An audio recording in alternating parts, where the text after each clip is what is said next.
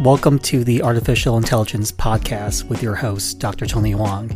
I talk anything and everything that has to do with AI, ML, and data science.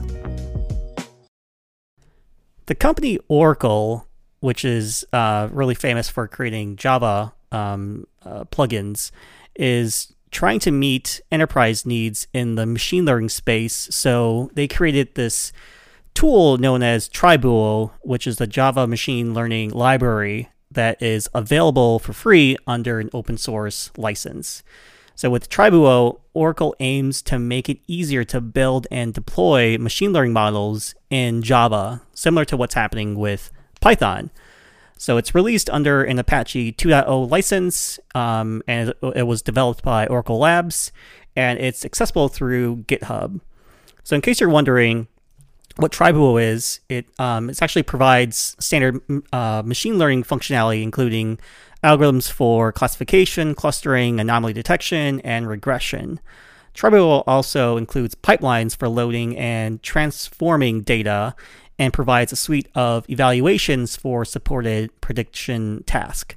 Now, because Tribuo collects statistics on inputs, Tribuo can describe the range of each input, for example. It also names like features, manages feature IDs and output IDs under the hood to avoid ID conflicts and confusions when chaining models, loading data, and featureizing inputs. So a Tribuo model knows when it sees a feature for the first time, which is particularly useful when working with natural language processing. Models know what outputs are, with an output being strongly typed. So developers don't need to wonder if a float is a probability, a regressed value, or a clustered ID. So with Tribuo, each of these is a separate type. The model can describe types and ranges it knows about. So it uses the use of strongly typed inputs and outputs means Tribuo can track the model construction process from the point data that's loaded through training and test splits, or dataset transformations to model training and evaluations. So this tracking data is baked into all models and evaluations. So the Tribuo system can generate a configuration that rebuilds the training pipeline to reproduce the model or evaluation. Also, a tweaked model can build on new data or hyperparameters. So users always know what a Tribuo model is, where it came from, and how to create it. So Oracle sees Tribuo filling a gap in the marketplace for machine learning for enterprise applications.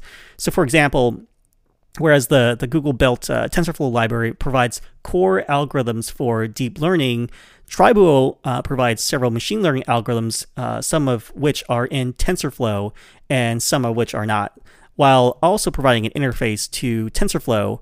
So, whereas the Apache Spark analytics engine is for, like, say, large distributed systems, Tribuo is for smaller computations that can fit into a single machine. So in addition to TensorFlow, Tribuo provides interfaces to XGBoost and to the ONNX runtime, allowing models stored in the ONNX format or trained in TensorFlow and XGBoost to be deployed alongside native Tribuo models. So support for the ONNX model format allows development in Java of models trained using popular libraries like PyTorch, for instance. So Tribuo on Java 8 or later. Tribuo can run on Java 8 or later, and Oracle accepts code contributions to Tribuo under the Oracle Contributor Agreement. So Tribuo already has been used internally at Oracle in the Fusion Cloud ERP product for intelligent document recognition, for example. Thanks for listening to the podcast. You can contact me at tonyphoang.com for more information on AI, ML, and data science.